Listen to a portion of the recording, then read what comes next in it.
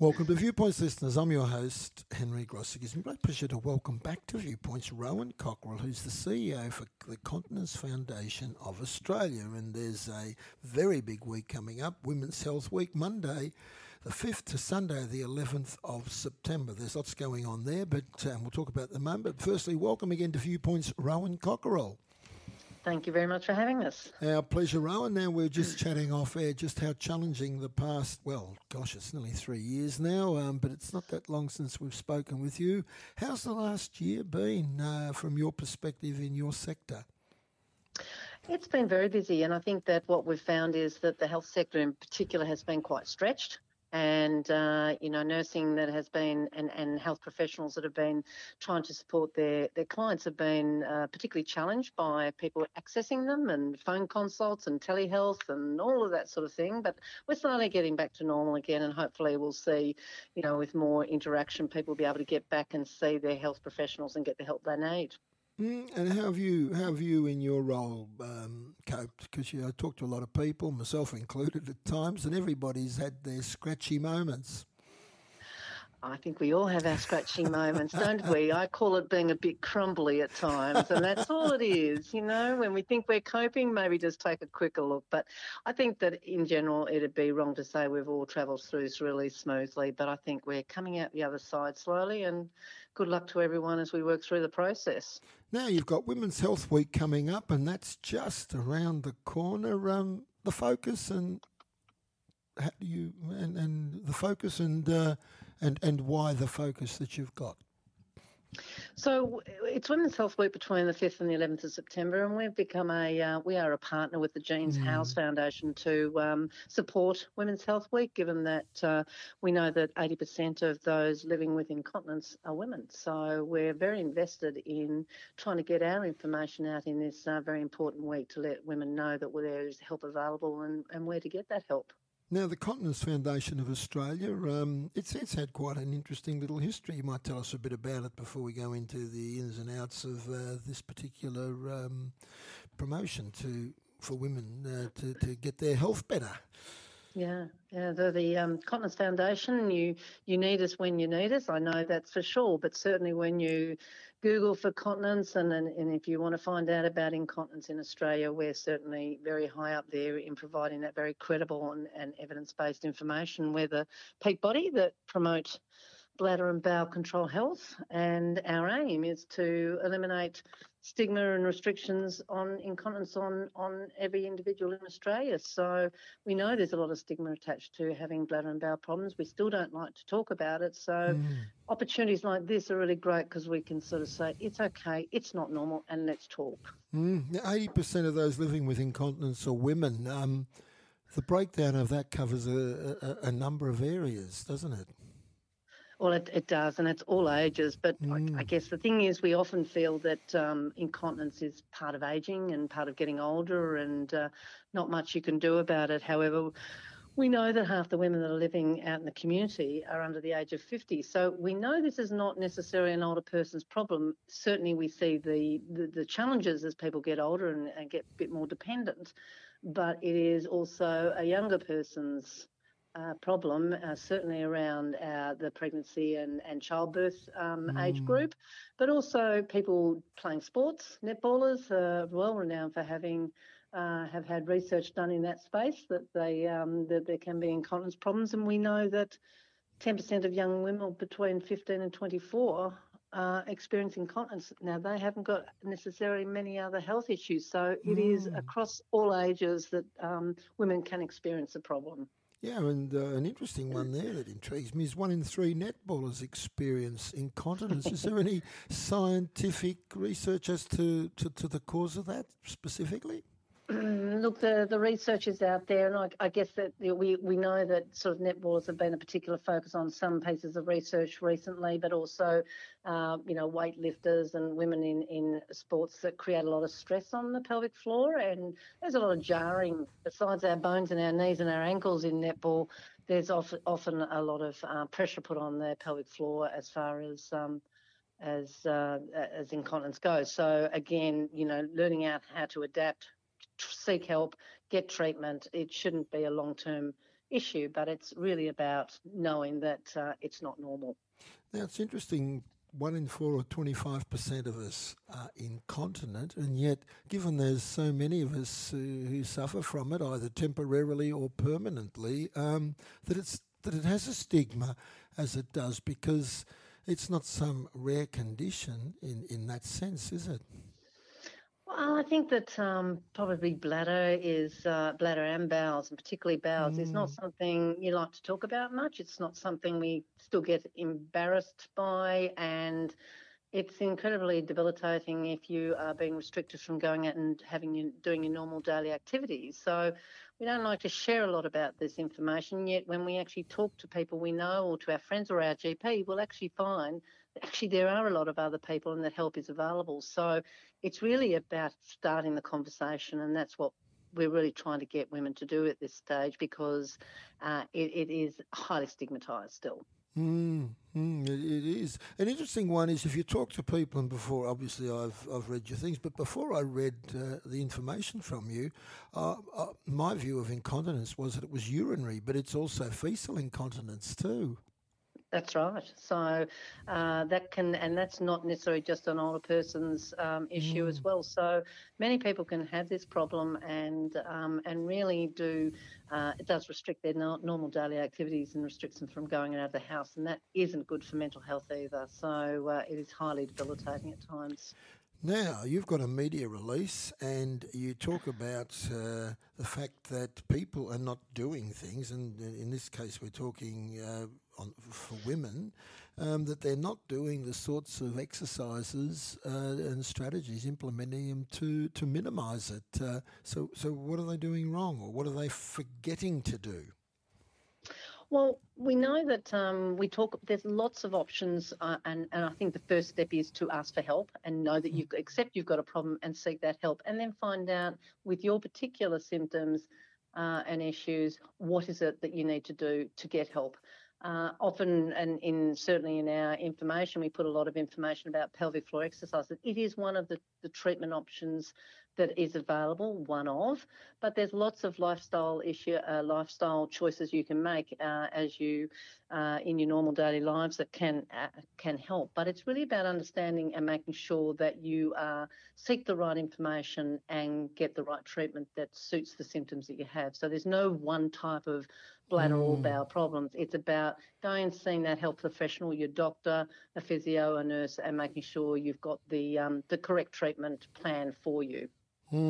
Yes, it's, as you said, there's quite a range of them. I'll just quote you. The key to preventing or better managing incontinence comes down to protecting and strengthening the pelvic floor and adopting a few healthy lifestyle habits. How do you protect and strengthen the pelvic floor? So pelvic floor health and pelvic health is really important as part of bladder and bowel management, because often the pelvic floor can get quite weak due to a variety of things that happen in our normal daily lives. If you think about, women that may be a bit overweight, pressure Mm, on the bladder, or pressure on the pelvic floor. As we age, our skin increases and drops a little bit, so does the pelvic floor.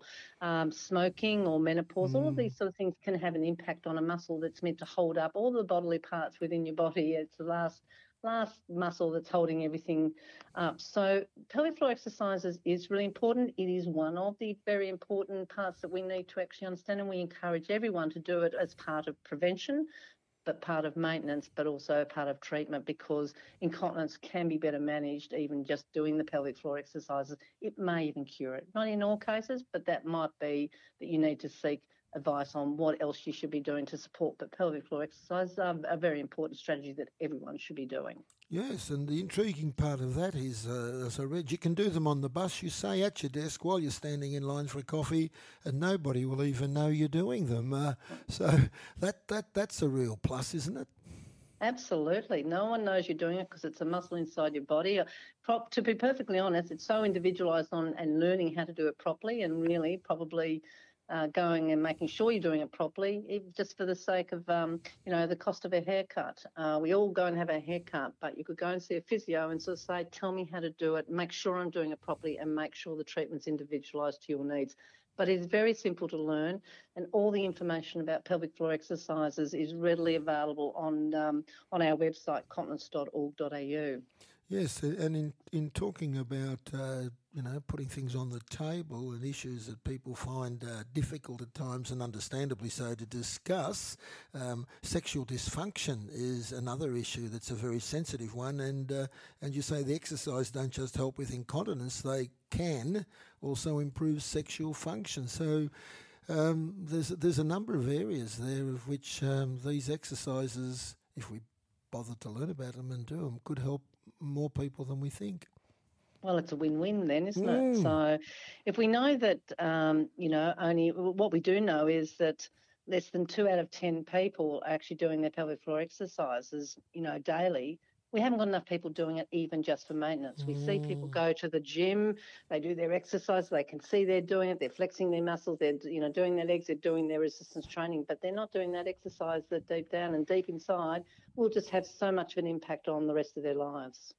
So the key to that is, if you're not familiar with them, is to go and see a physiotherapist, and it's a good thing to do just per se anyway, even if it's, as my father used to always say to me, not about this but about many other things, Rowan, often before I got sanctioned for something, son, prevention is better than cure. Absolutely. And look, you can read about them, go to the website, have a look and have a listen.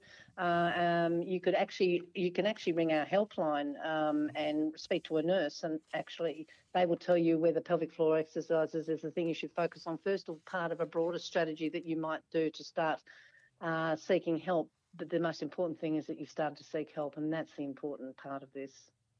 Yes, now you say, according to a survey of more than 15,000 Australian women, less than 2 out of 10 do their pelvic floor exercises daily, despite incontinence affecting 1 in 3 women who have ever had a baby.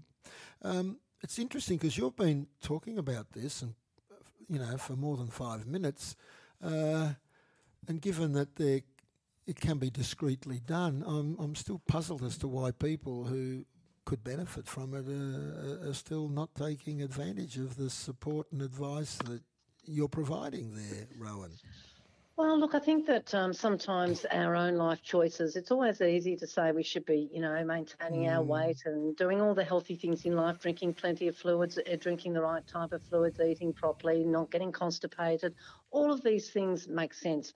It's really hard sometimes to make it all happen, but we've just got to keep on changing and improving our life choices. But things even down to as simple as the exercises, connect it with something you do. So if you just say, every time I come to a stoplight, I'm going to do, some pelvic floor exercises, there, you get into a routine and you actually start to do things. So it's about making something a routine, actually believing and getting the value out of it, and also making those other lifestyle healthy choices that are really for the benefit of yourself in the long term. It's constantly trying to make people sort of just reevaluate themselves and do things that are healthy for themselves. So, sometimes it's hard to always do all the healthy things, but you can try really hard, because if you are incontinent, bladder or bowel, you'll know how difficult it can be, and you'd want to change it. Yeah.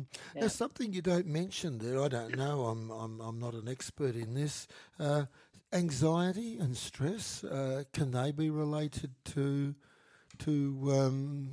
incontinence? Look, and there can be some sort of contribution to, getting very nervous about getting out of the house, or not going too far from home, because people get anxious or nervous that they're going to be caught without being near a toilet when they do have a problem. We certainly know there's a direct link to mental health, depression, just the whole life-changing circumstance of not being able to leave your house or do your normal things that you want to do because you're restricted by your bladder or bowel incontinence. So the issue is it can have an effect either way. Yeah, and I think the main thing we're trying to do is say there is a way to take some control and actually be able to get back. You deserve that quality of life, and that's what we're trying to give information for. Now, 20% of men, they obviously, my gender obviously suffers from incontinence too. What can men do? Men can do the same sort of lifestyle choices as women have. So obviously yes, they're not we going could, to go. but we don't always. Yeah, that's right. And sometimes, it's really hard again to change people's long-term behaviours, but it's about taking ownership. Again, we see men all the time going to the gym and doing all those heavy lifts and doing all that. What I think that probably what we've really learnt in the last little while, and we really did a promotion probably a couple of months ago where we actually talked and communicated to men, they actually have a pelvic floor too. So we often relate pelvic floor exercises to women, but men need to understand they have a pelvic floor and they should be exercising it too, because they go through their own life events and, including, all the good and bad choices of being overweight or smoking or doing exercises or not. But they also have prostate issues later on in their sort of 40s to 60s, and a pelvic floor exercises are very important to men in those circumstances. So men should be doing pelvic floor exercises and seeking help if they've got incontinence problems as well. I notice on your website you've got, and it's a good checking point if people check it out, seek help. Think you might have a continence issue. You got a quiz, and if you answer yes to any of the questions, you may have a bladder or bowel control problem. That's a simple quiz people can take, and the answers could lead you to a worthwhile phone call. Absolutely. So there's different ways. Everyone likes to get their information different ways. So I've mentioned continence.org.au. There's also for men a website called BIN4, numerical 4, bins for blokes. That's great for the guys to learn and focus on men's health and their health-seeking behaviours. So that's really helpful. But also, if you really do want and don't know how to go about it or where to go, you can ring the helpline, and then I'll let you know the number. It's 1800 33 0066. And Monday to Friday, 8 a.m. to 8 p.m, there's a nurse that will answer your phone and your phone call and basically help you through. You can tell them what your issues are, and they can actually tell you what sort of health professional you need to be looking for and what are the resources near you if you want to pursue some help. So that helpline is readily available to everyone nationally to get help. Absolutely. Now, Rowan, time's on the wing. You've been in the job a while. How long have you been the CEO now? I've been a CEO here for about 6 years, but I've been with the organisation nearly 12, and I come, a long way back from being a nurse and working in continence many years ago. So I'm very passionate and very committed to that there is help available. So it always, I know I come over very enthusiastic, but I honestly want people to know being incontinent is not normal. Please seek help, and there is help available. No, it's not normal, and it of itself can cause you great anxiety and stress, which can compound the problem. So it's worth doing. If people want to get in touch and get more information from your organisation, how would they do that, Rowan? Look, I just ring the National Continence Helpline and they will put things through to, so again, 1800 33 0066, and those nurses will take the information and put you through to where you need to speak to, but certainly they will take your call about yourself personally if that's how someone wants to approach it. Wonderful. And can I congratulate you and all those people in your team, and some of them are the unsung ones we don't hear about, for the passion and great work that you do to help us make our own lives better. Absolutely. They do a great job here.